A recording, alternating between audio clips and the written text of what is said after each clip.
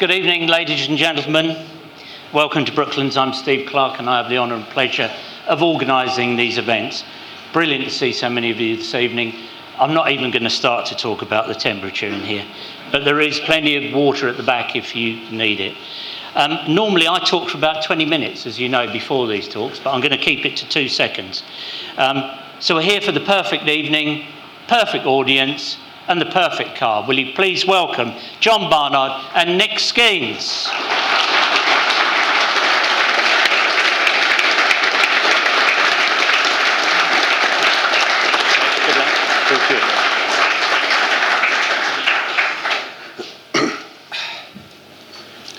Well, good evening, ladies and gentlemen. We've brought you out here in this heat because you're going to be listening to Formula One's own devil, the Prince of Darkness of Formula One, so we thought the temperature would be suitable. And we're going to start, as all good Formula One presentations start, with a terrible accident. And John, I want you to comment on, as soon as it's run, why this was so important. 6 is PK, 7 is John Watson, and out on the points at the moment is Carlos Reutemann. There he is, storming along at the back, behind John Watson, who loses it. That's John Watson, and a very nasty one indeed, toward the whole of the back of the car. Okay, well, I'm going to take that back to the beginning in a minute so you can talk through it again, but this was 1981. It was Monza. Monza, yeah. And he was coming through, John Watson was driving the MP4, the first carbon fibre car, through the Lesmo turn. So he was on second Lesmo. Can you remember what happened then? Watching it happen, and of course it's a terrifying accident, and your first thought is, my God, you know, what's happened? Is the driver okay? And then John Watson steps out and walks away. And really what that accident proved to be was the rubber stamp on carbon monocoques. After that accident, all the talk that had been going around, it's going to explode in a cloud of black dust, mechanics will drop spanners on it and break the skin, and you know, all these kind of comments that had been floating around, they just stopped overnight. That was like, wow, that's a big accident. And you know, the actual cell, the monocoque, was almost undamaged. The engine got ripped off the back, which was a good thing. Interestingly enough, one thing I suppose it's worth saying now, because I know John Watson, I've talked to John about it a number of times, and he got out and looked and couldn't believe it, but apparently it dragged the whole gear shift run straight out the back of the car. Yeah, just past his hip. Just past, missed everything, and just plucked it neatly out the back, which that could have done a lot of damage. But what was interesting about that, as you've indicated, was that the whole paddock thought that carbon fibre was not the way to go.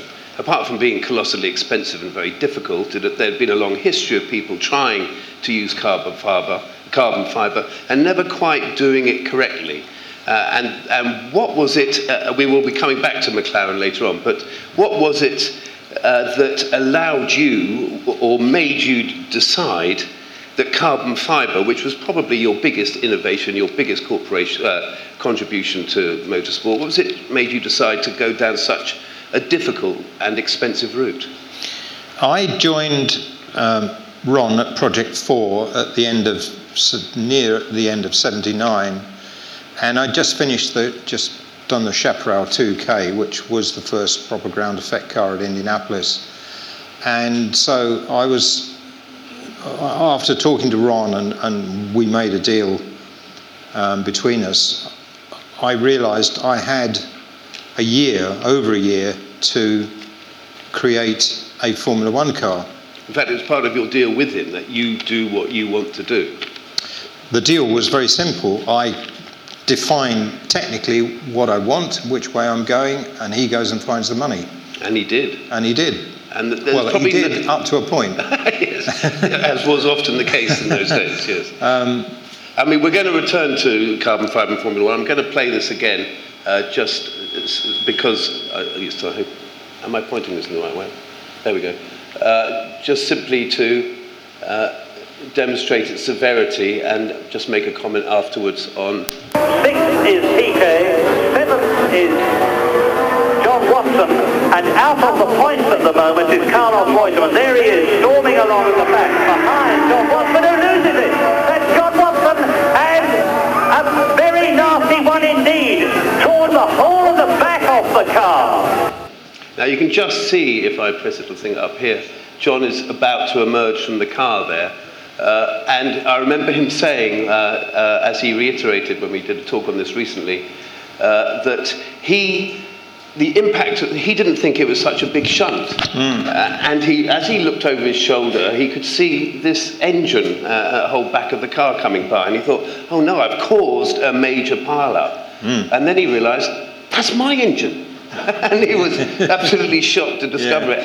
And the reason why that is significant, of course, is that it was the monocoque and the strength of the monocoque that made him realise and made him feel that it wasn't so serious. That's right. I mean, that really gave him the confidence to get in another carbon monocoque. And as I said, everybody then started to look at it as being, well, maybe we've got to go this way. It was interesting that it was his mistake. I mean, that was the point. And I think he walked back to the pits. And on his walk back to the pits, he said to me one time, he said, I was trying to think what to say, because I made a real cock up. And it ended up like that. Yeah, he felt very embarrassed because he'd run the wheels off the edge onto the grass. Ran over the curb, yeah. Okay, we're now going back in time, quite a long way. So this is your first experience of motorsport. Yeah. How old were you? I guess I don't know. I was about 5, I suppose. I mean, something like that. I used the word crucible earlier, and I mean it here because this is how you became the designer you were, not because you designed. Well, I didn't design that one. I didn't design that car, no. No, fair point.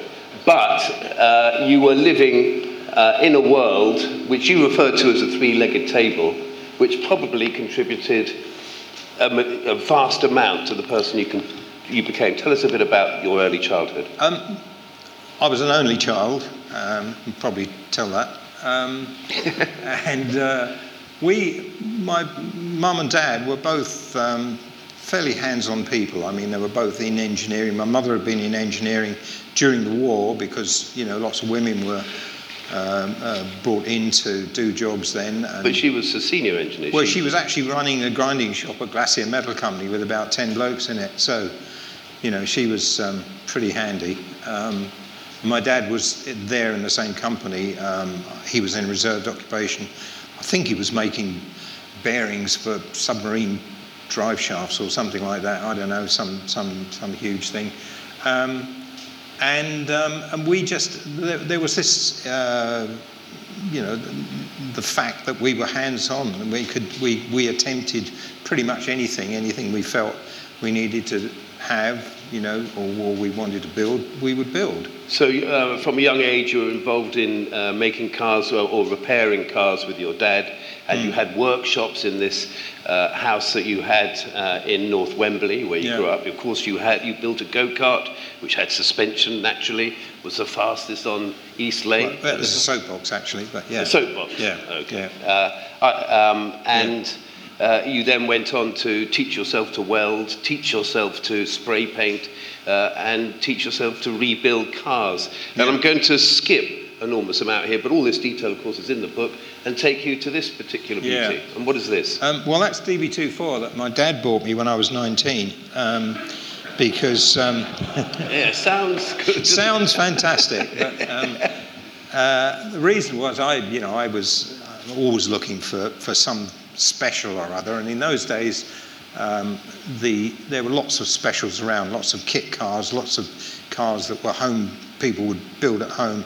I remember going to see this one somewhere, and the guy said, I've done 95 in it. He said, it'll do 95. And I came away and I said, what do you think, Dad? He said, you think I'm going to buy you something that bloke's built and it does 95 mile an hour? He said, you've got to be joking. So that led, one thing and another, it led to getting the DB24. The interesting thing with that is it was registered. That's unfinished there. It's before I resprayed it, but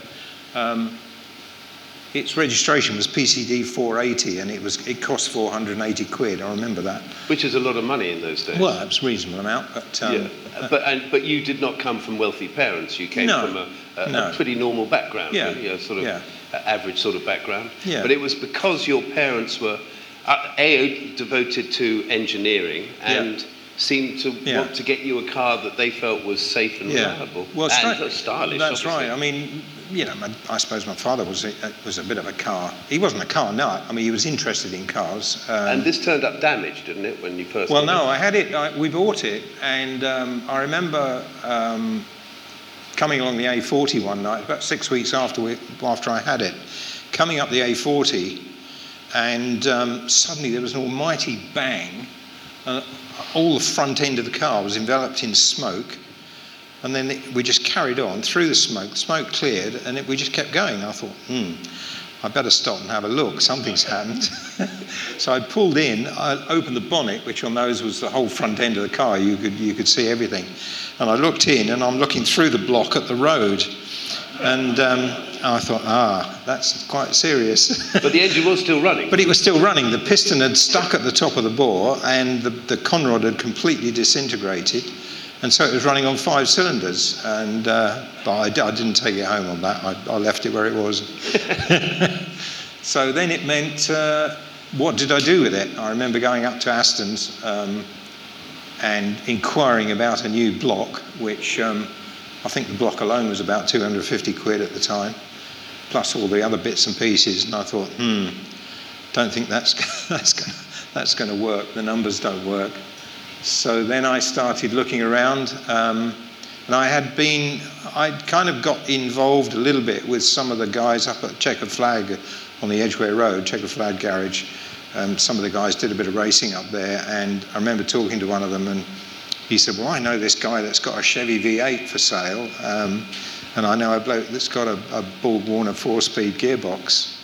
So I thought, well, maybe that's the answer. So that's what I ended up doing. So you put a Chevy V8 into this car? So I put a Chevy V8 and gearbox. I had to build all the gear change mechanism myself and build all the exhaust pipe system to go in. And you also resprayed it, but there was one other thing that was a seminal moment for you.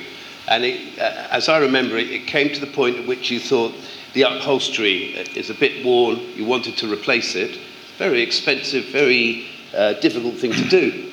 So you asked your mother, and what did she say? I said to Mother, that it's a bit worn, some of this leather, which these days would have probably merited it as a, yes. And I said, what do you think? Can we recover it? She said, I don't see why not, so let's have a go. So she had hauled out a Singer sewing machine, which is a treadle machine, and we motorised it, put an electric motor on it. She reground the foot on the machine so that she could sew all the leather piping and so on. And we went down the road and bought half a cow skin of grey and half a cow skin of black leather, and brought it back. And she took the seats and everything apart for patterns, used all that with, and then recut the new leather, sewed it all up, fed all the wadding and everything down the flutes, and just reupholstered it, as you do. Well, as you do, it has to be said, because most people don't. But what for me is remarkable about that is the impact it had on you, because you felt that now there's kind of nothing you can't do. It looks like such highly skillful work. It is such highly skillful work, but you were able to replicate it, or with this three-legged table, the three. Yeah, there was. I would say my mother was more of the entrepreneur than my father. My father was more of the rock. My mother was more the entrepreneur, and she basically, I suppose, from her, I got the fact that, well, actually, there's nothing you can't do if you really want to do it. If you really think you want to do it, do it. And that's kind of where that came from, I suppose, in me. Yes. And it really shaped the way that you went on to design cars, didn't you? If there was a problem, it must be fixed. it must be Yes, sorted. I mean, you know, if there's a problem, you must be able to understand it, get to grips with it, and consequently fix it. Right, okay, we're going to move on from here, and we're going straight into the racing world. We're going to leave out the whole college situation and the cars that you built and did at that time. Yeah. And we come to Lola. And what car is this, John? That's the T250. It's the Super V car. It's your first racing car? That was my first racing car design, yes. And you were asked to do it within, 8 months of being there? That's right. I mean, after leaving college, You could pull the mic in front of you. Sorry. After leaving college, when I was about 23, I actually was working for Hoover's at Perivale, and I just decided that I wasn't going to do that for the rest of my life, so I started writing around. One of the places I wrote to was Lola Cars, who were at Slough at that time, and I got a reply from Eric and went down, had a chat with Eric, sat in his office for an hour or two talking about it, and he said, start in the drawing office next week.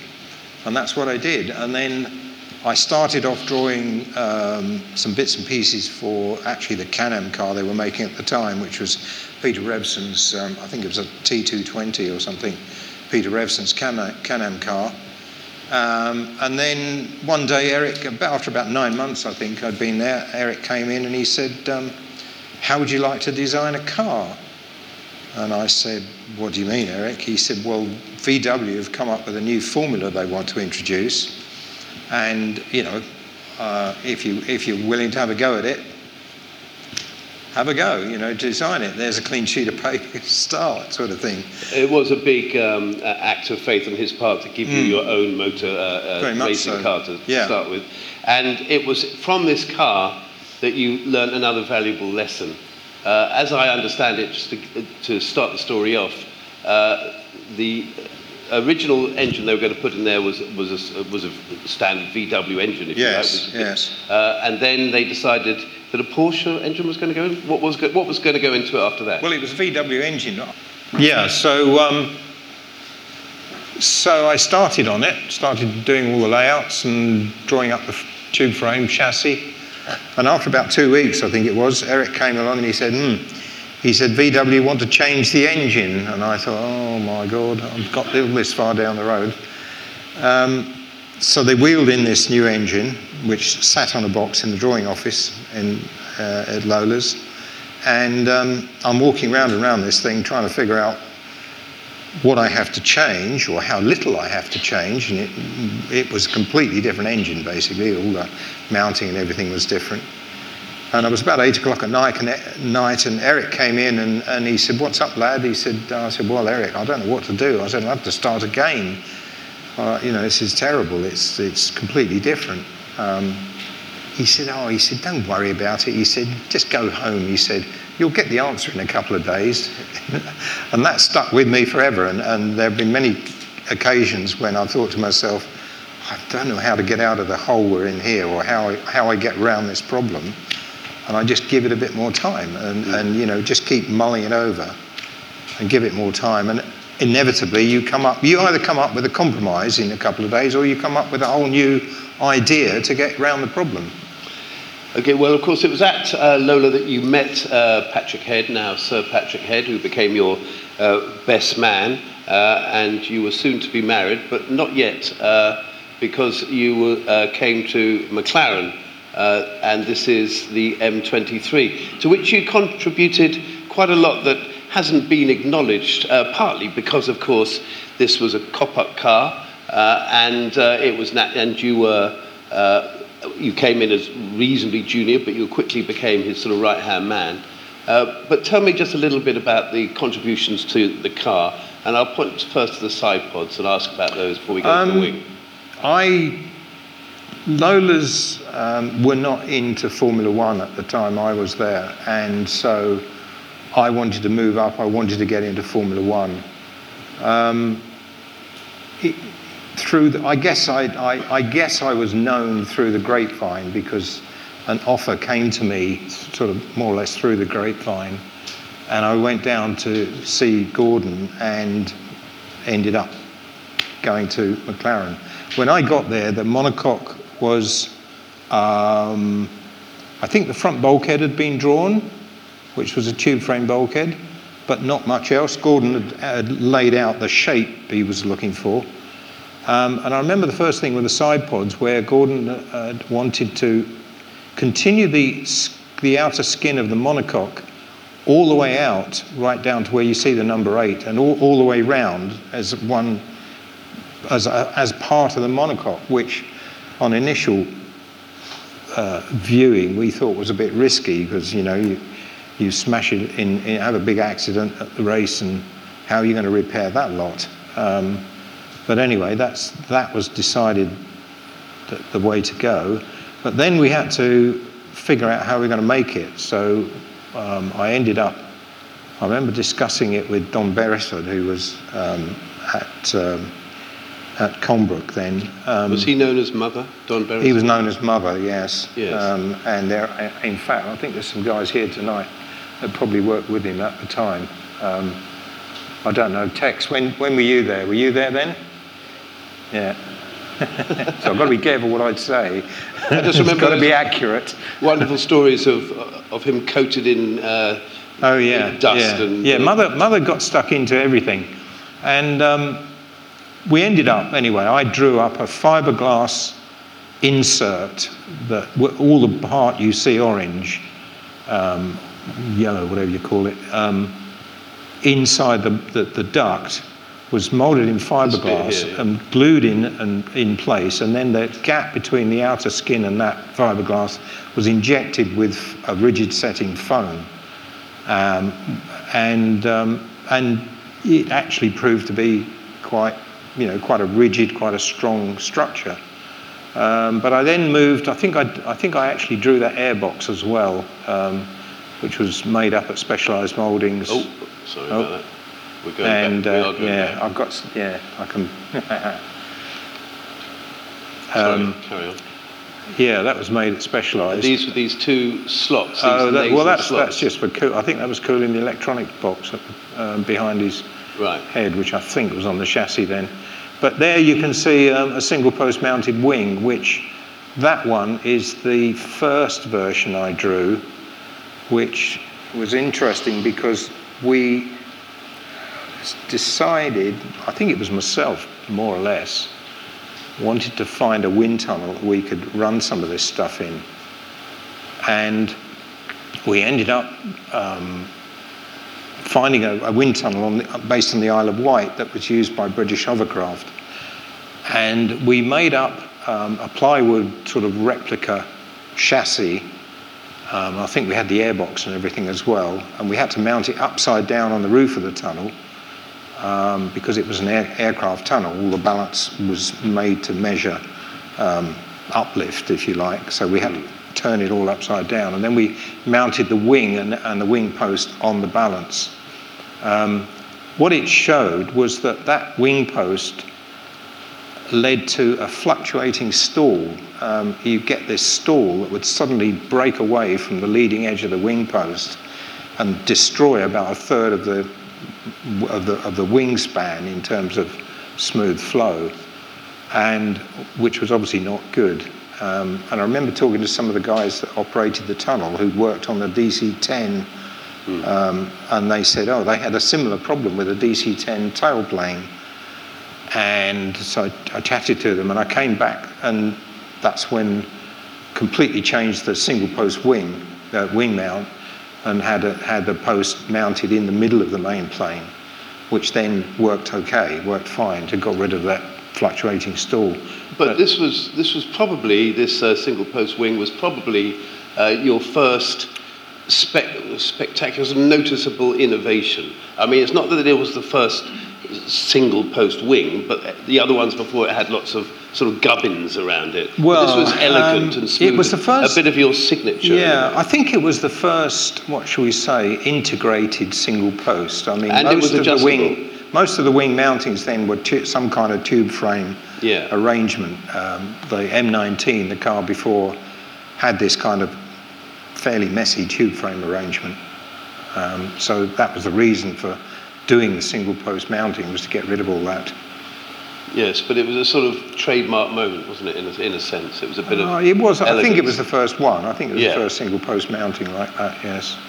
Okay, so why, before we get to this picture, sadly I think your mother has died by now and you have got married to Rosemary. Yes. All happened pretty quickly. So yes. Patrick Head was your best man. You got Yes. married in Belfast. And instead of a honeymoon, you went off to America to work for Bell's pal Nenny Jones. Why are you looking so alarmed? I believe it was the Milwaukee 200, and I mean, Huey's here somewhere. That's the Milwaukee 200, wasn't it, Huey? In the fairground or something. And for some reason, I got volunteered to do the pit board. Huey was throwing the numbers at me, lap times and second, but the lap time there was something just over 30 seconds, if I remember rightly, wasn't it? 35 seconds, something like that? 25, yeah. So, and that, our pit position, just off to the right, is one of the turns. I can't remember the exact shape of the track, but it was a typical USAC track at the time. It only had about 3 corners in it. And that there is right off the exit of the turn. So they're coming out of that turn at, I don't know, 150 miles an hour, 160 miles an hour. And as you can see, there's a retaining wall for protection of the participants. It's about 6 inches high. And I don't know, I guess I volunteered to do the pit board or something, did I? I don't know, but there was a lot of chuckling going on in the pits anyway. And I was bobbing up and down like a jack in the box, because if you try and write all this stuff and put lap times on the board every 25 seconds, it got quite busy. But it certainly got you involved in the racing, I say that. Yeah. And Bell's pal Nenny Jones was almost a playground for you. I'm not suggesting you didn't work hard, but it could be argued it was the time you were at your happiest.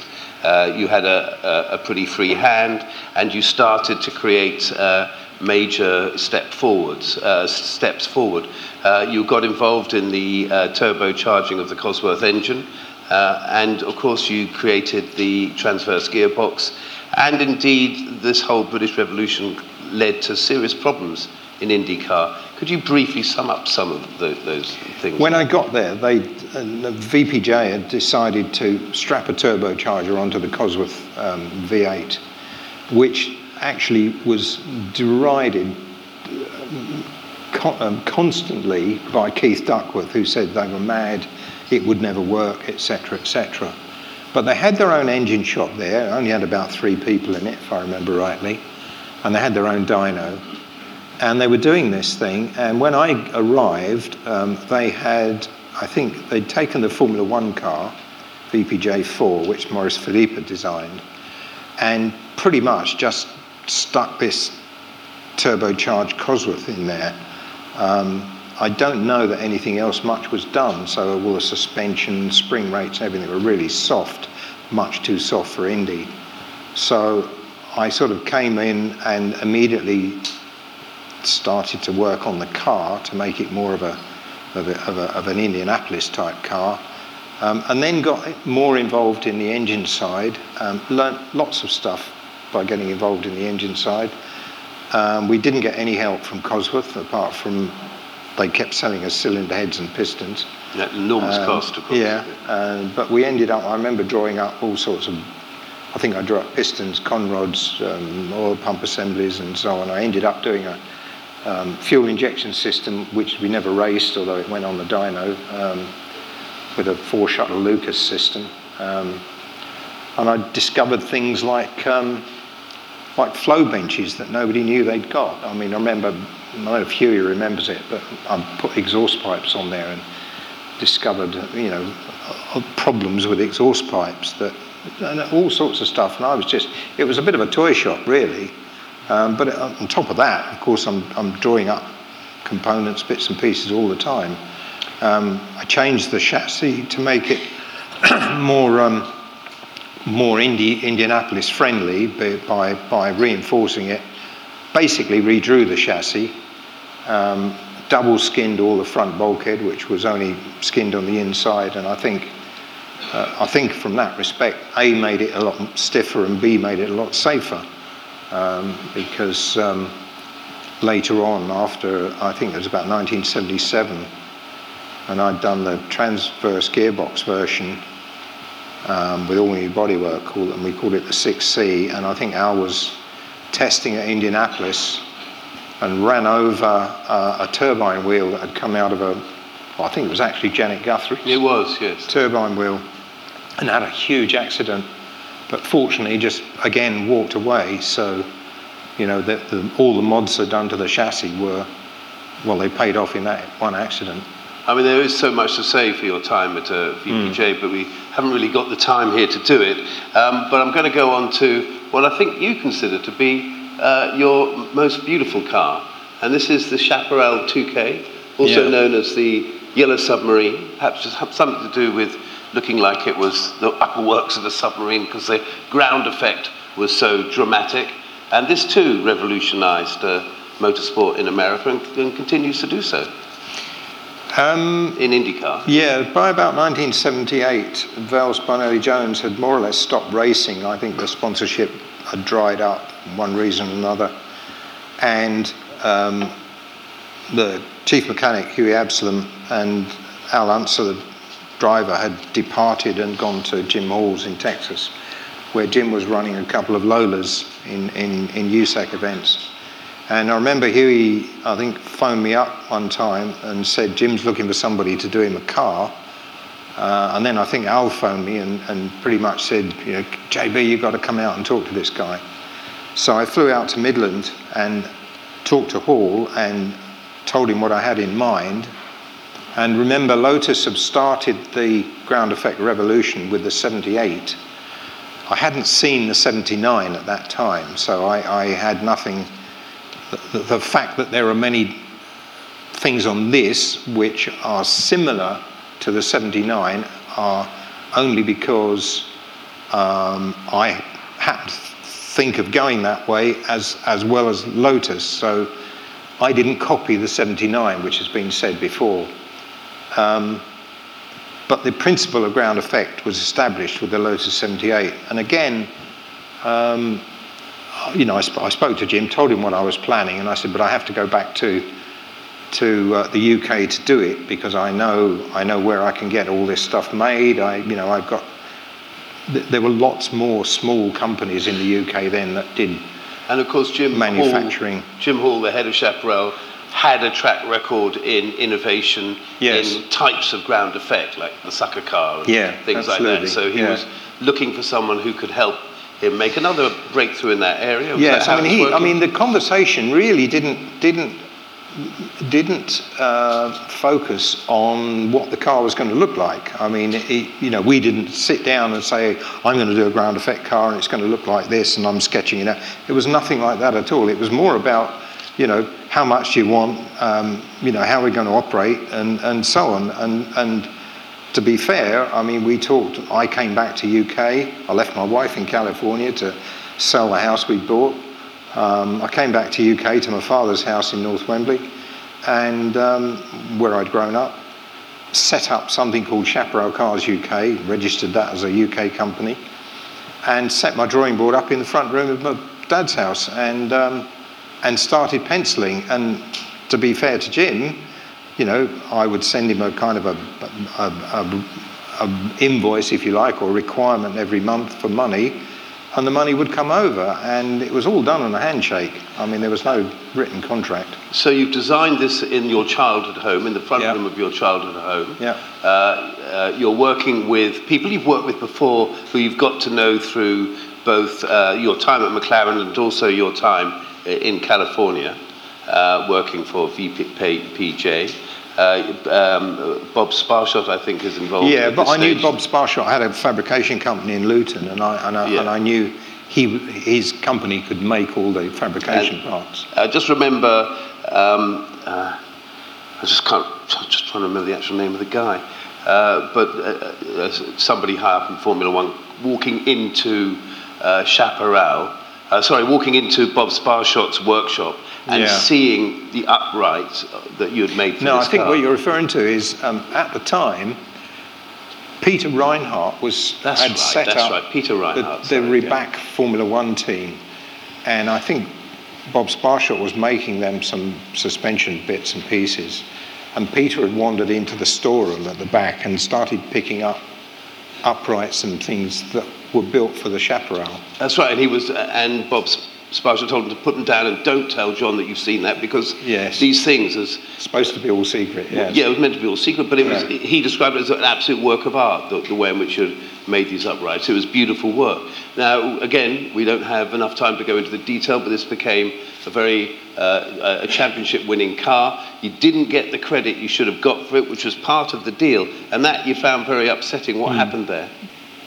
I said one thing to Jim. I said, one thing I want from this, Jim, is I want credit as the designer. Sure, and okay, no problem, I understand, because I was. I mean, Jim had no input on it at all.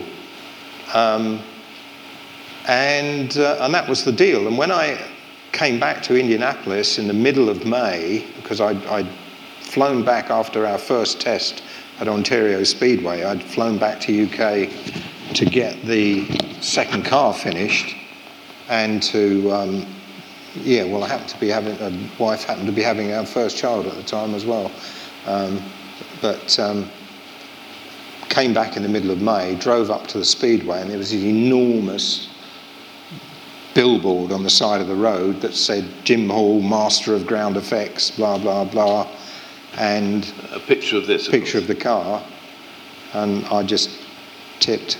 Yeah. So And, you went into the I went in, motorhome. I asked for, I said, I want to see you, Jim, and I went in the motorhome, and Al was in the motorhome, and I said, what's going on? That was our deal, that was our agreement.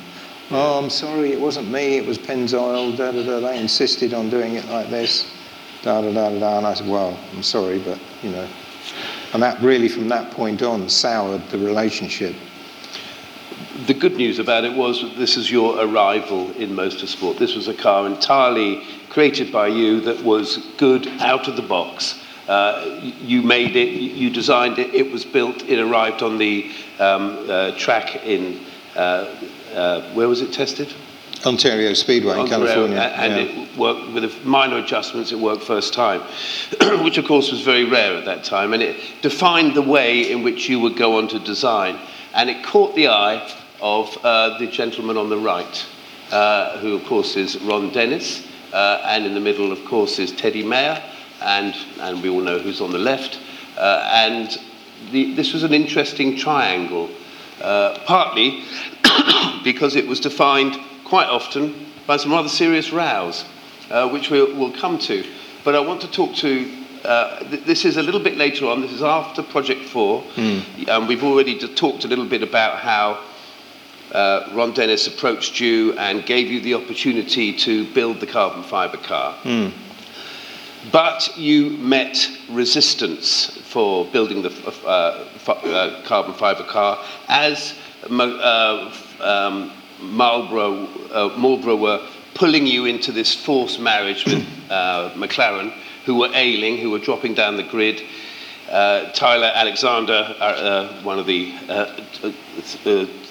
principals there, had told me in an interview shortly before he died that it had become perfectly clear that Marlboro were going to pull the plug on McLaren unless they teamed up with you two, because they did not understand ground effect, unfortunately, as John Watson also testifies in the book. But there were some other problems that you had, because as this young entrepreneur on the right and wizard engineer on the left came in with this completely new approach to design, you hit what is known as the Kiwi attitude. Can you tell me a bit about the Kiwi attitude?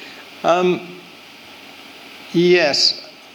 Well, first of all, having pretty much, we did the carbon monocoque at Project 4 before we joined forces with the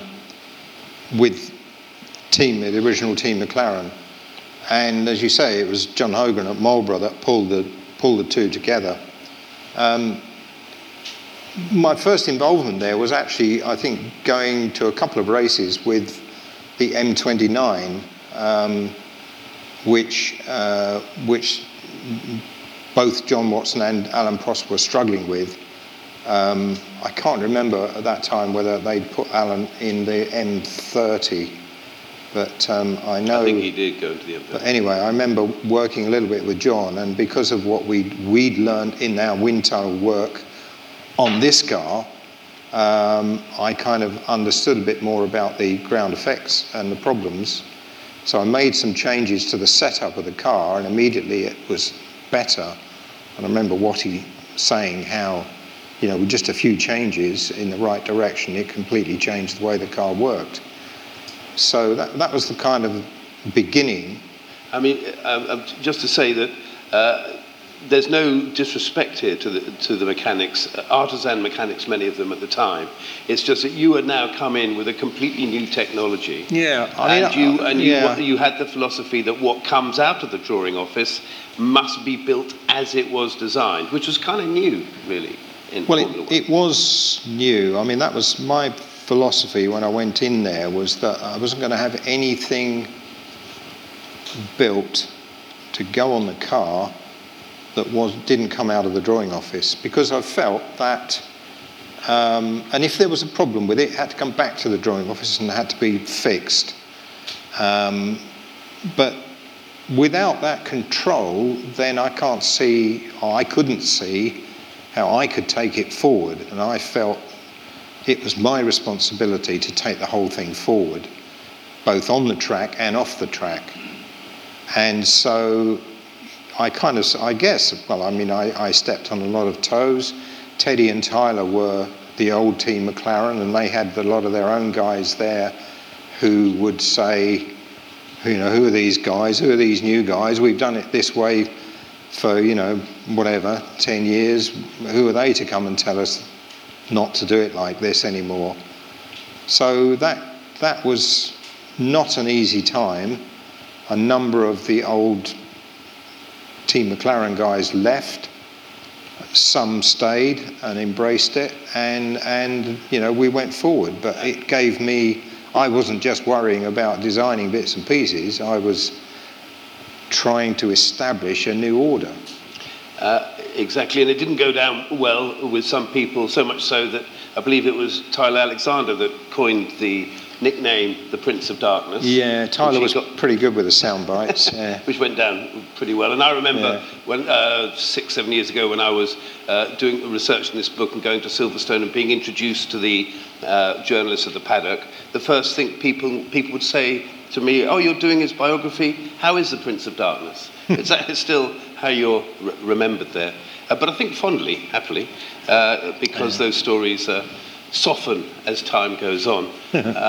So now there's an awful lot that you did. Obviously, this is the space age carbon fibre monocoque, which really does look like something out of Star Wars, which had only come out a few years before. The sort of cross between a speeder and Darth Vader's helmet. In fact, don't suppose you had either of those in mind. But and again, never seen Star Wars. But it was the. Oh, you've never seen Star Wars? No. Okay. Oh well, it's a bit like that. But what made this difficult and what created the clashes with these old school mechanics was that this was, in a sense, more like tailoring than it was like building a car. And to quote you there, it was a little bit like that. Tell us, just briefly, why it is so hard to build them at that time, and even now, but at that time, to build a carbon monocoque. It was using carbon composites required a complete change of design approach, philosophy, whereas with an aluminium monocoque, you're using aluminium sheet, steel sheet, of a guaranteed thickness with a finished face on both sides. So when you make a drawing or a layout, you know where those faces are going to be, and you know what you can attach to them, and that all becomes quite easy to design with. With composites, you've actually got, or certainly with, let's clarify that and say with structural composites, as with this chassis, which I decided to male mould it, so the mould tools went inside the monocoque, the carbon and the honeycomb and then more carbon was wrapped around that, meant that the finished face that you knew dimensionally what you were working with was on the inside of the car. So suspension pickups and so on had to be designed, because you have to know exactly where your suspension is going. You want to know, you can't have approximate suspension points. So all that had to be worked out to bolt to the inside of the monocoque. And any patches on the outside that you wanted to use for fixing, you needed to lay up sacrificial carbon and then remachine it afterwards. So it was quite a different philosophy. And then, of course, the whole business of actually manufacturing the composite meant that you had to go through this stage of drawing a layup, which could consist of many different plies laid up over the mould tool in many different directions, and that all had to go down on a drawing. So, you didn't just draw a panel and that was what was made and sent to the fabrication shop. You had to draw how the panel was made, which again was a big learning process. And happily, you had two people helping you out. You had Arthur Webb, who was with BAE, who was a very important guide to you, and of course Hercules Aerospace, because you could not find anywhere in Britain to build this. Everybody in Britain who you approached said, this cannot be done. And it was only Hercules' can do, plus, it turns out, some financial impetus, promises made by Ron Dennis, it seems, that this was done. Yeah, having got all the designs done, we then started looking for somewhere to make it, because we didn't have autoclaves and cleaners and so on, at McLaren, or at Project 4, in fact, as it was. So we went to look at some companies in UK that we knew were doing composites. I remember one of them was a company making composite helicopter blades. But basically, was the same response from all of them. You're you're running before you can walk. Yeah. This is way too complicated. You really need to go away and sort of start from a different point. And then through somebody I'd known in my days in America, in Indianapolis, who had been a student at Hercules, I got chatting to Steve Nichols, and he said, they've got an R&D department, maybe they might be interested. So we got on the phone to the head of this R&D, and within a couple of days we were on a plane with our wind tunnel model that we saw in the previous picture, not exactly tucked under our arm, but in a big box, and we flew out to Hercules, myself and Ron, and the approach was completely different. It was like, wow, this is interesting. This is quite a complex structure, but we will learn from it as well. Yes. We'd like to have a go. And indeed, it was from this monocoque that the Civil Aviation Authority also learned, because after the Watson crash, they called you. Is that right? Yeah, after the Monza crash with John Watson, they contacted me and said, can we come and look at the monocoque, because we're actually in the process of formulating rules for the aircraft industry regarding composite structures. And I believe Arthur Webb actually ended up going to do a talk at one of the composite symposiums at the time. I can't remember when or where it was, but Arthur actually went and did a talk on that accident and the results of the accident. So, it was that far ahead of the game that even the aircraft people were interested in it. Okay, so you're now revolutions are flowing pretty quickly from your pen. You come up with the Coke bottle shape with help from Alan Jenkins, but essentially you came up with this idea that is still in Formula One as the shape, which later became the double Coke bottle shape. Again, your innovation.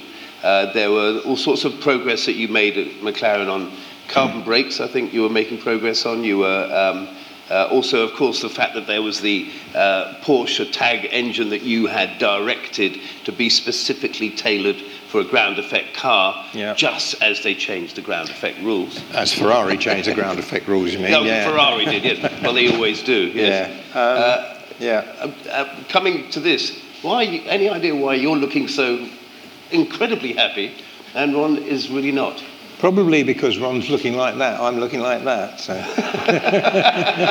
That probably explains it. I'm probably giving him a problem to mull over. I don't know. I mean, I do smile and laugh sometimes. You do look quite mischievous there, actually, that's what we say. Yeah. But the relationship between the two of you, I mean, just to explain for those people who are interested in the book, this is a lot about John's character and the characters involved and what the driving forces were behind them, particularly, of course, behind John Barnard.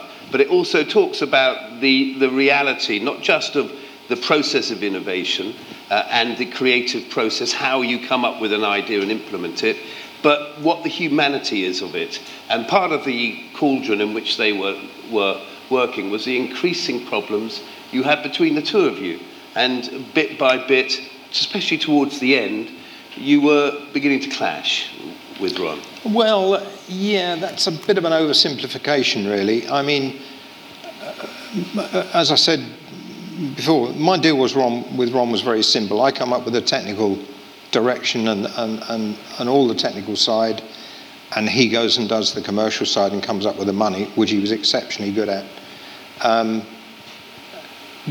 What happened was we then moved from Project 4 into McLaren International, and I, for various reasons, decided that I wasn't going to continue in the setup we were in with 5 directors. You were in a 50-50 partnership with No, them. it wasn't at that time.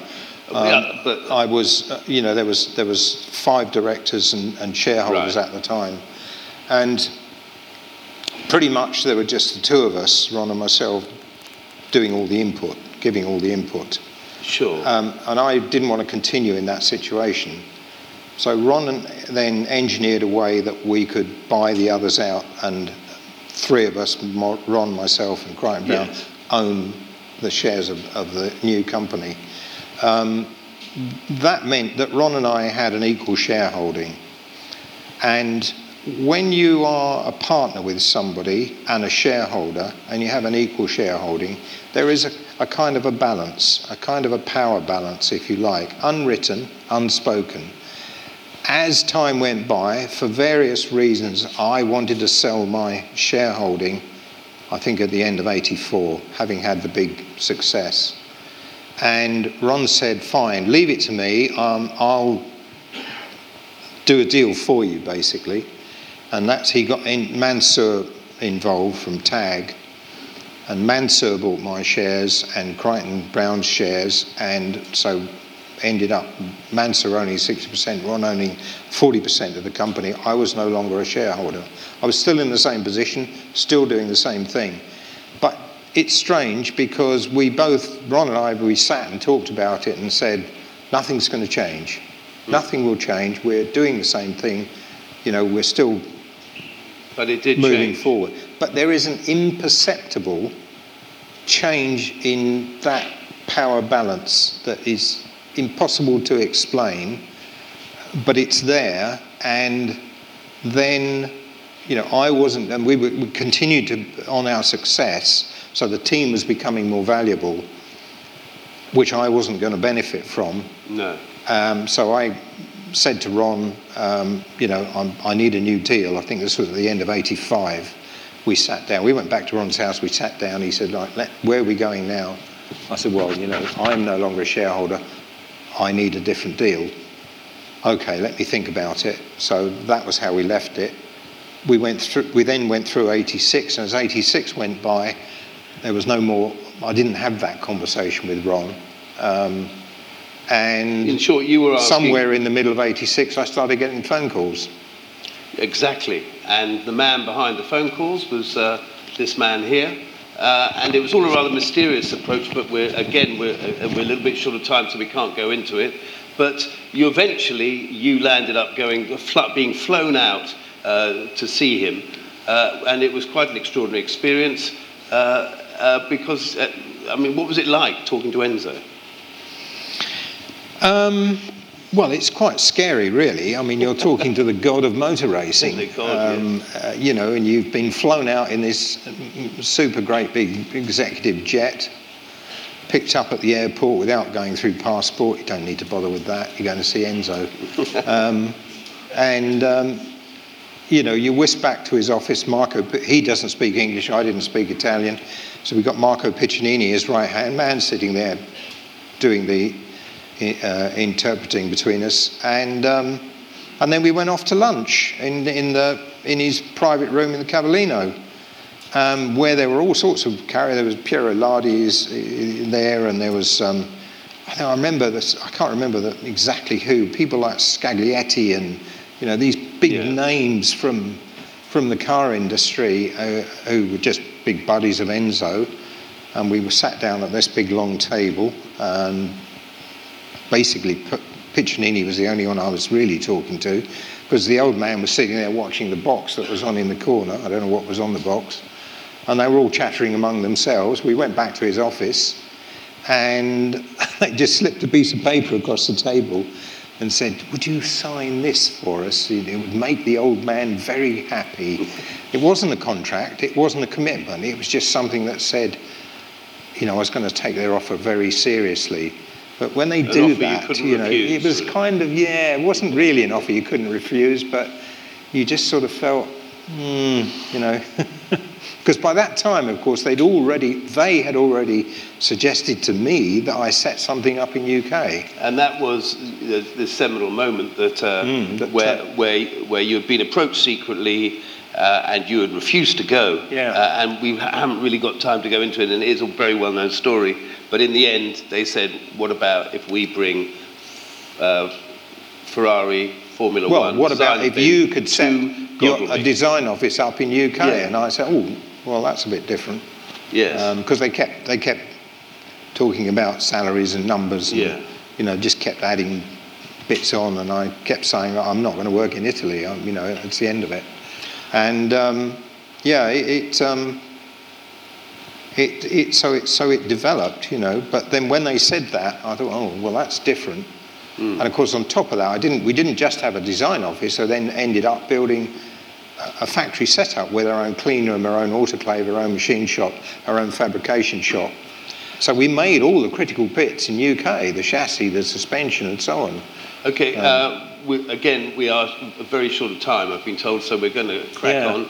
So this is the 639, I think. That's the 639. That's the 88 car that never actually raced, but became the sort of test bed for the paddle shift gearbox. That's right, and this got quite a lot of criticism in the Italian press at the time because it was delayed in coming through. But this was the glorious moment. Tell us a little bit about this, and I'm just going to point up here to you, I believe, clutching your head in disbelief because of this. Here, this is Rio. There, that was Brazil, 79. That was the first race of that season. And by that time, I'd developed the 639 into the 640. 89. Brazil 80. Sorry. 80s. 89. 89. 89, sorry, Brazil 89. And by that time, I developed the 639 into the 640. But all the testing, pre-season testing we'd done, which wasn't that much, but it basically there was each time that we had broken down with something or other. Mostly, what turned out to be a lack of power, lack of electrical power. The first thing that stopped working being the gearbox, but the press just said gearbox broken, gearbox stopped. So I was already under a lot of pressure. And Mansell was not expecting to even start or even get anywhere in this race because the race performance had been so bad. He'd already booked a flight home early. Yeah, early. I mean, the car was quick. I would say the car was quick, and he liked the paddle shift.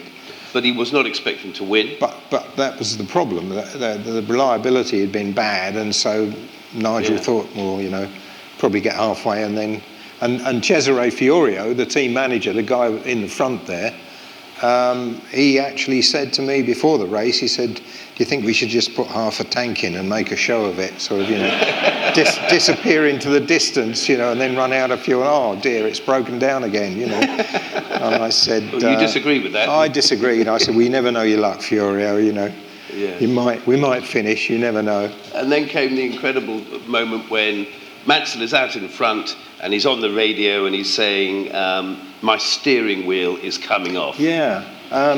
In my hands. He was shifting steering. He was leading and obviously enjoying it because he kept coming on the radio, and I think he was singing little bits of nursery rhyme, if I remember rightly, which is a bit disconcerting. But anyway, yeah, something like that. Anyway, then he came on very excited and he said, "My steering wheel's fallen off." And I said, "Can you get back into the pits?" "Yes," he said, "I can push it against and I can steer like that." So he got back in the pits, and I said to the Magneti Marelli boys, electrical boys, I said, "We got a spare steering wheel?" And they said, "Well, we've got one, spare one." They said, "But, we don't know whether the plug in the column is all going to connect up and all the connections are going to be right, bit iffy sort of." I said, "Give us the steering wheel." So Joan Villadel-Pratt, chief mechanic, stood on one side of the car. I reached in and pulled off the quick release, which the steering wheel was still loosely attached to with one loose bolt, right, which is what he was using to steer it with. The other two bolts having fallen out, which I would hasten to add it was a mechanic's problem.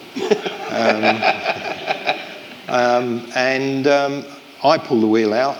Joanne reached in, smacked the wheel on, this spare wheel.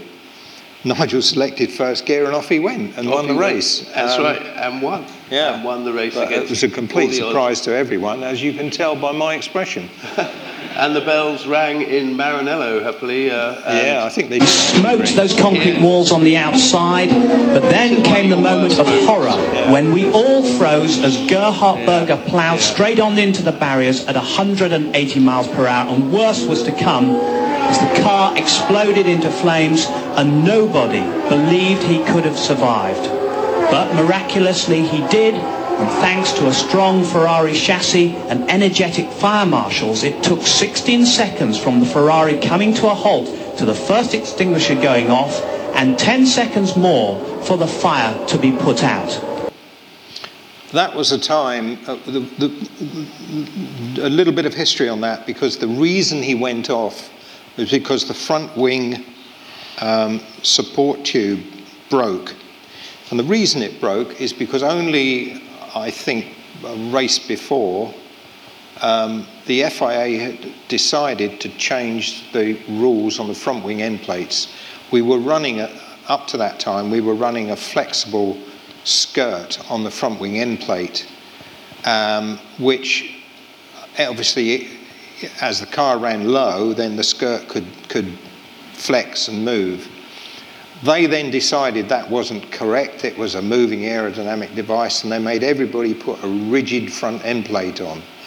And what happened was Gerhard had been running the chicanes, running the curbs at the chicanes at Imola, and it had, because it was uploading the wing, it was loading it in a way that we hadn't really calculated for. So that this main wing spar had actually cracked because of this incorrect loading, and the front wing broke and literally went under the front of the car, and he had no steering, so he just went on. And that was the time when I watched in the pits, and I thought, if he's gone, I'm out. That's it, done. Can't do it. You were serious about him leaving. I would have gone. I would have left. Yeah. But the miracle was that he was not hurt. He was not hurt. He was unconscious. He burnt his hands a bit because he wasn't wearing his gloves. Wasn't wearing he'd taken his gloves off to have a better feel. And he told me, as he says in the book, that the chassis is what saved his life. Hitting a wall at 180 miles an hour and living. What I'm stressing is the contribution.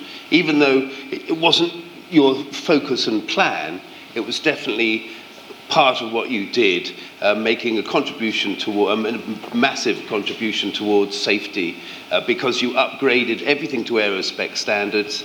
You introduced carbon fibre. You introduced the paddle shift, which means you didn't have to take your hand off the steering wheel, which was safer. It was better for the engines.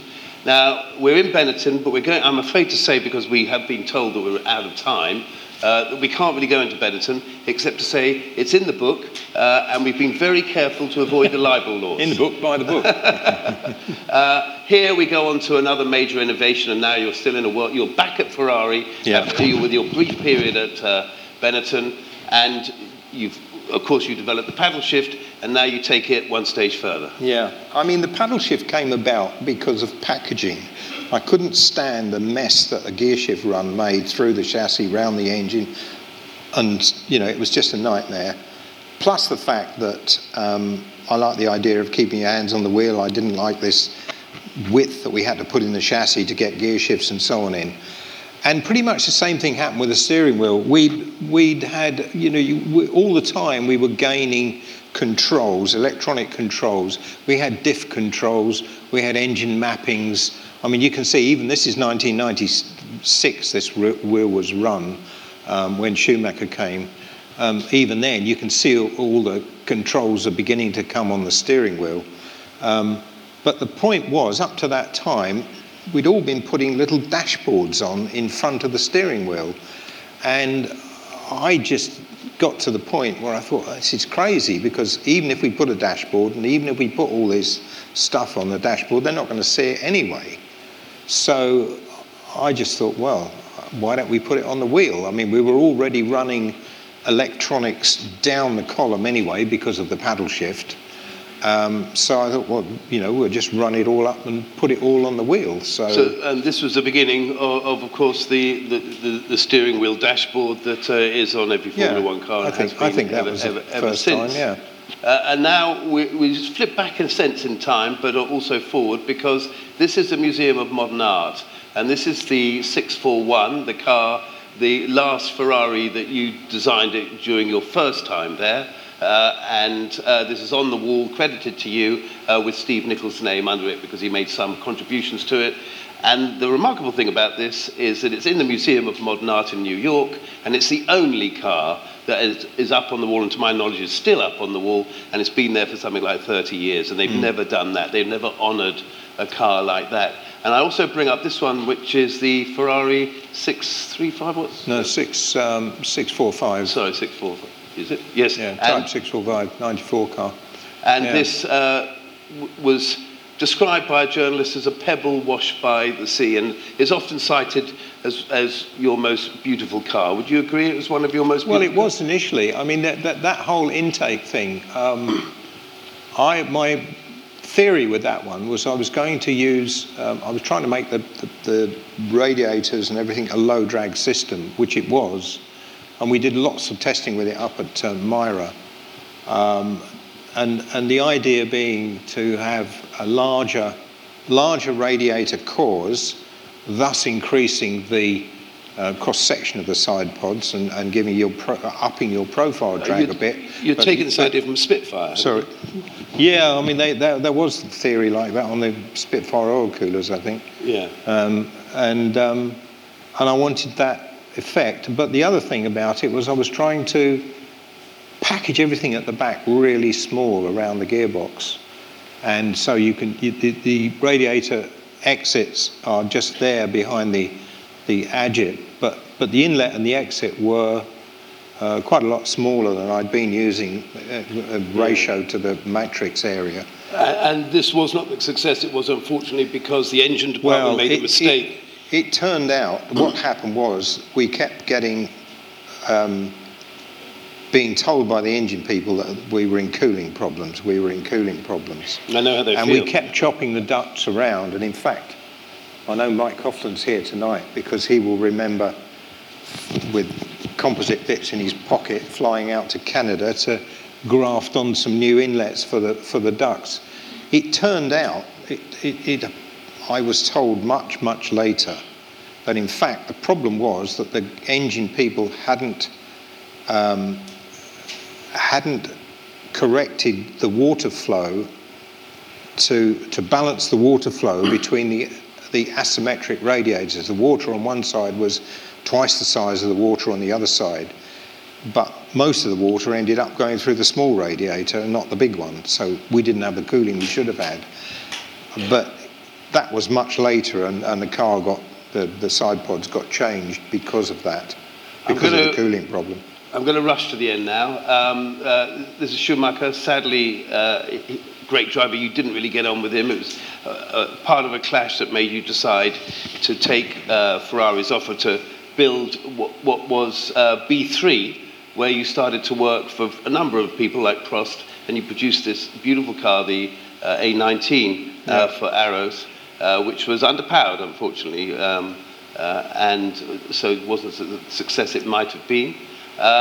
We're now right at the end of the book, and indeed 30 years on since you last met him, and we went to meet Ron Dennis at the McLaren Technology Centre. What I remember about this particularly is how so keen Ron was to show you what he had done and how fantastic it was. And it was like watching you two 30 years before, with you basically not really being impressed. It wasn't that you were impressed, but you were always questioning him. And one of the big questions you had was about how McLaren was running and why it was failing in Formula One. I kept asking him, but who's running it? Who's running this? Who's running that? And I think I said to him at the time, Ron, it's got to be you. You know, you can't delegate this stuff. Because, you know, Ron's aim right from day one was to build a large conglomerate of companies, you know, and he wanted to sit on top, which is what he did. But unfortunately, I think Formula One got sacrificed for that. Because his attention was divided. When I was there then, I wanted him, because it was still running, he was still there, and McLaren was still going, but it wasn't really going successfully. And I just wanted him to engage me in a conversation about, you know, why he should be sitting on top of Formula One, let other people do the other stuff. Exactly. And just concentrate on Formula One and sort it out. And he would telling me about, you know, the group that did this and the group that did that and the group that did. And I said, but who's pulling it all together? Who's pulling all that together? Oh, I've got some really good guys in these groups, but who's pulling it all together? And, you know, that's kind of what I was trying to get out of him, but I never did. But it was an impressive facility, I had to say. Of course it is. Of course it was. And a loss to Formula One that Ron Dennis isn't there, and a loss that he didn't really take the advice to sit back on top of Formula One and make it happen. Because as the old saying goes, you win on Sunday, you sell on Monday. Okay, this brings us to the end. It's a picture of a carbon fibre table, which is 6 metres long, I believe. It's got a racing car. That's a 4 metre. The 4 metre one. That's only a 4 metre one. I'm sorry. Yes. We do make a 6 as well. And you created this with Terence Woodgate, and it won all sorts of awards and cost a small fortune. Have you got one yourself? I've got a desk 6 foot long. And so you've moved away from motorsport entirely. You've moved back to, which is another part of the book, your family life, which is where you are now. You're enjoying being a grandfather. Yes, enjoying very hard work. But do you regret having left all this? I would not be in a rush to get back into it the way it's become today. It is so big. It would worry me how you could run something like that and still be involved close enough to the bits and pieces, if you like. Because there's so many people. Because it is so many. There are so many departments and specialists and groups of, you know, specialists. I don't know. I would like to think that there are opportunities for some innovation, but it gets harder and harder the way the rules are. I mean, it's tied you to hands in every direction. Because throughout your career you've been all about innovation. And ladies and gentlemen, I want you to give a round of applause for John Barnard.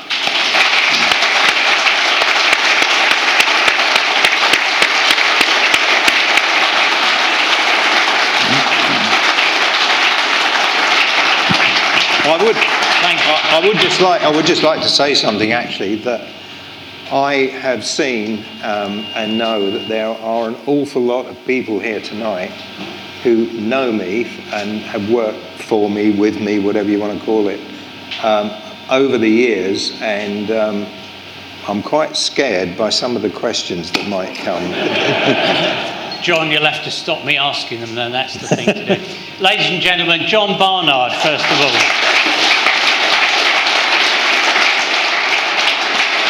Now, ladies and gentlemen, normal, usual rules, when I give you the microphone, ask the question. So who's going to be first tonight?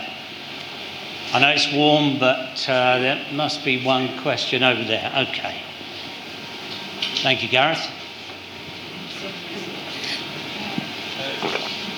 Yeah, it should be. Yep. Yeah, it should be. No sound. Use me. You'll have to get close to me, okay? John, obviously we're used to seeing the rivalry between the drivers at the front end.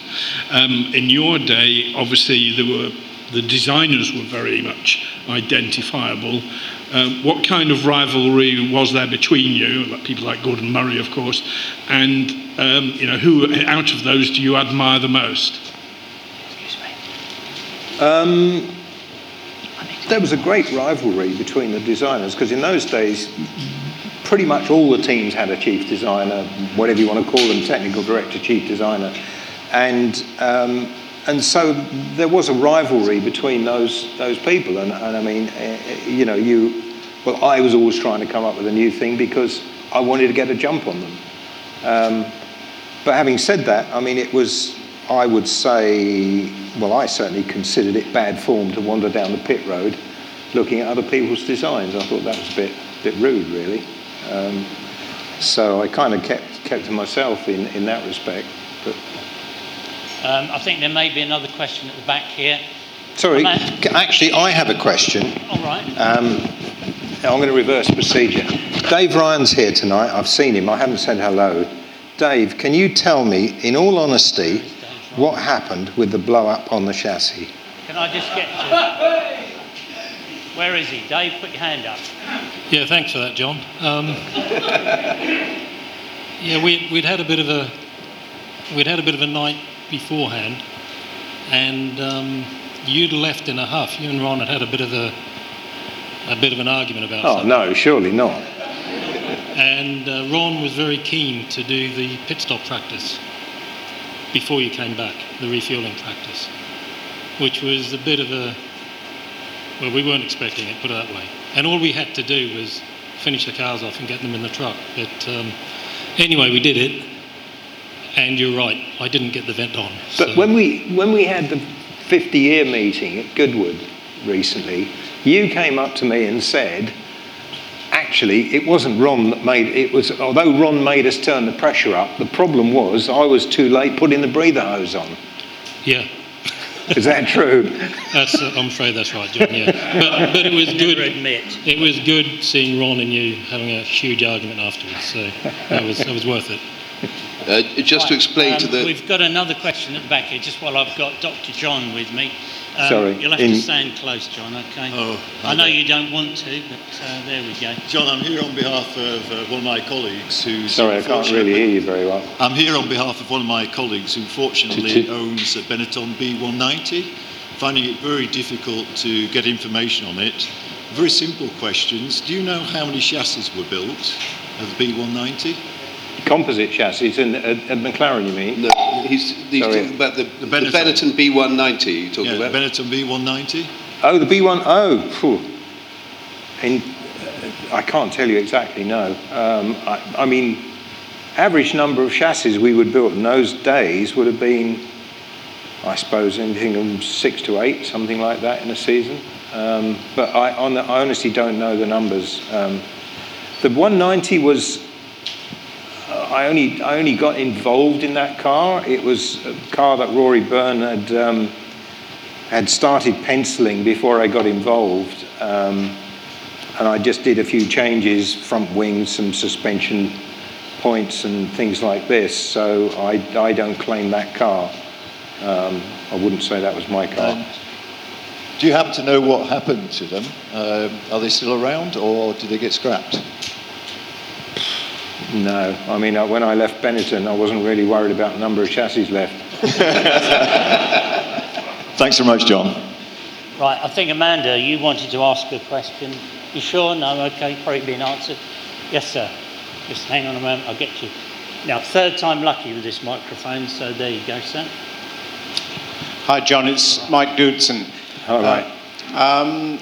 After the turbos came in towards the end of the 70s, there was quite a lot of skullduggery going on among the teams that didn't have the power of the turbo engines. Did you ever get involved in anything which was perhaps slightly outside the rules in order to compensate for the lack of power?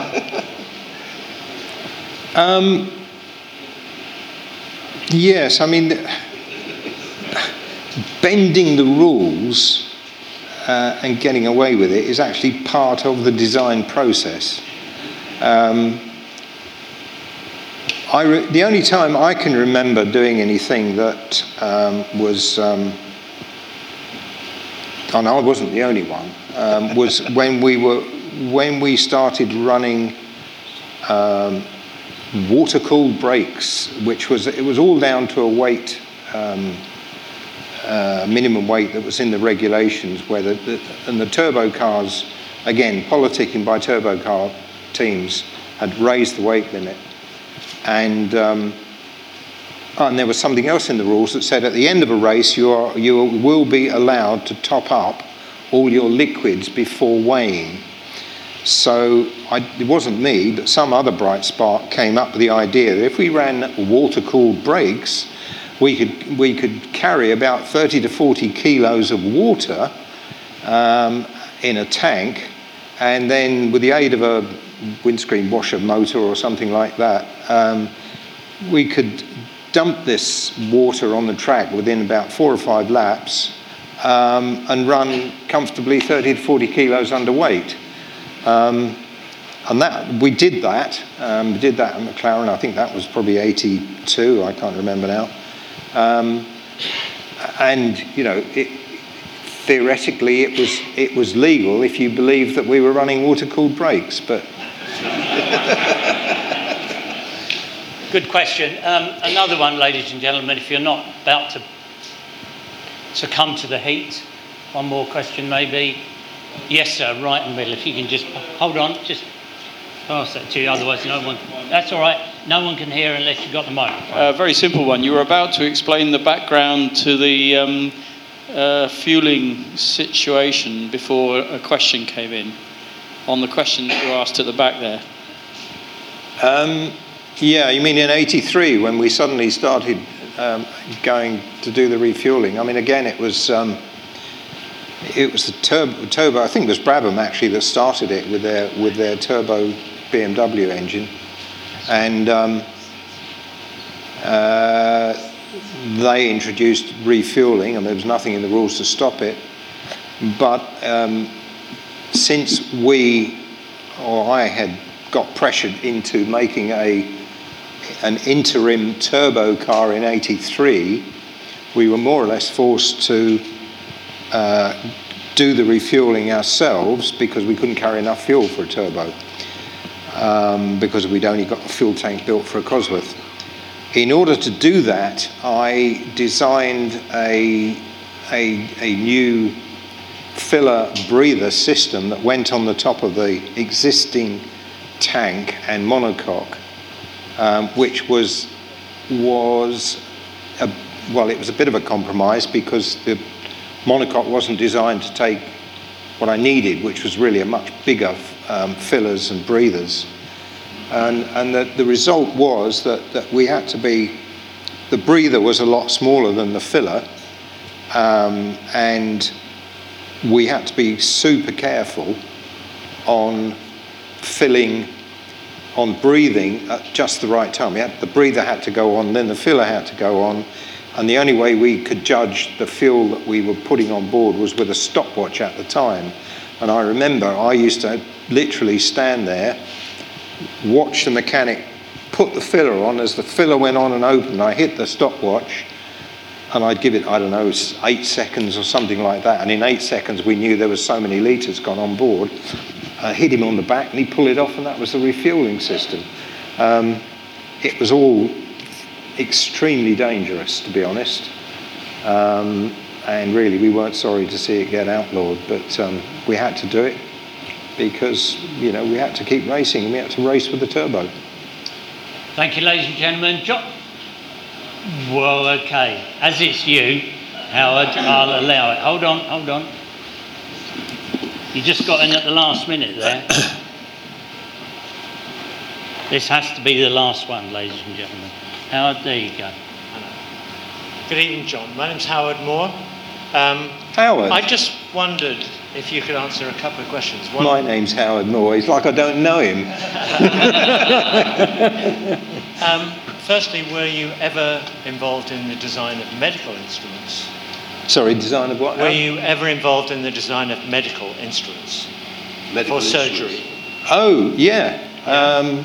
My brother-in-law in Belfast is a surgeon, and he, I don't know, he sort of works down here, in this bit down here. And he had this device for threading surgical thread down inside the bowels and actually tying off. I don't know what he does with it. He showed me a video one time, and I looked at half of it and thought, I don't really want to see anymore. It was used for tying up, and he'd had somebody in Belfast try and make this thing that he wanted, and they made a real mess of it. So we got involved, and one of the guys, I don't know whether I don't think he's here tonight, but we schemed one up at B3. No, it was before that. I think it might have been, I can't remember actually, it might have been Benetton or somewhere, but anyway, you schemed something up. My friend who got the machine shop in California, Kenny Hill, made us some, and it was a device. It had a spool in the handle which fed thread out, and the shape of this thing, he could put it down in the gut and then with some finger work tie off various bits and pieces that he had to tie off. I don't think it was almost got into mainstream production, but then the companies that made the reels of surgical thread changed something, or I think Staples may have come along at that time, and now what you get is you get stapled up now, I think, rather than tied up. So. Howard, you've got another question. The question was, John, I think most of us would like to know, do you still watch Grand Prix racing on television? Well, since this book came out, and I would hasten to add, it wasn't my idea. It was his idea to write it, and it is a biography, so it's got both sides of the argument in there. Since then, I've done so many interviews that I've been forced to watch some races. Yeah.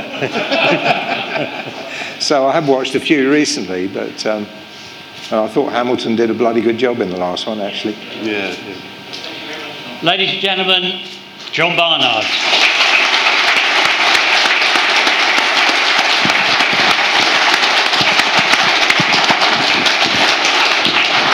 Now, as usual on these occasions with motorsport legends, we'd like to present you, John, with a piece of the 1908 track here. It has been varnished to stop it being dusty, but thank you very much for being here. Thank you.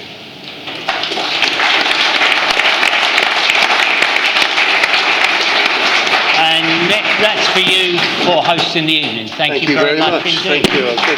Okay, we're going to just go straight into the auction now that Tim's going to run. It's a photograph that...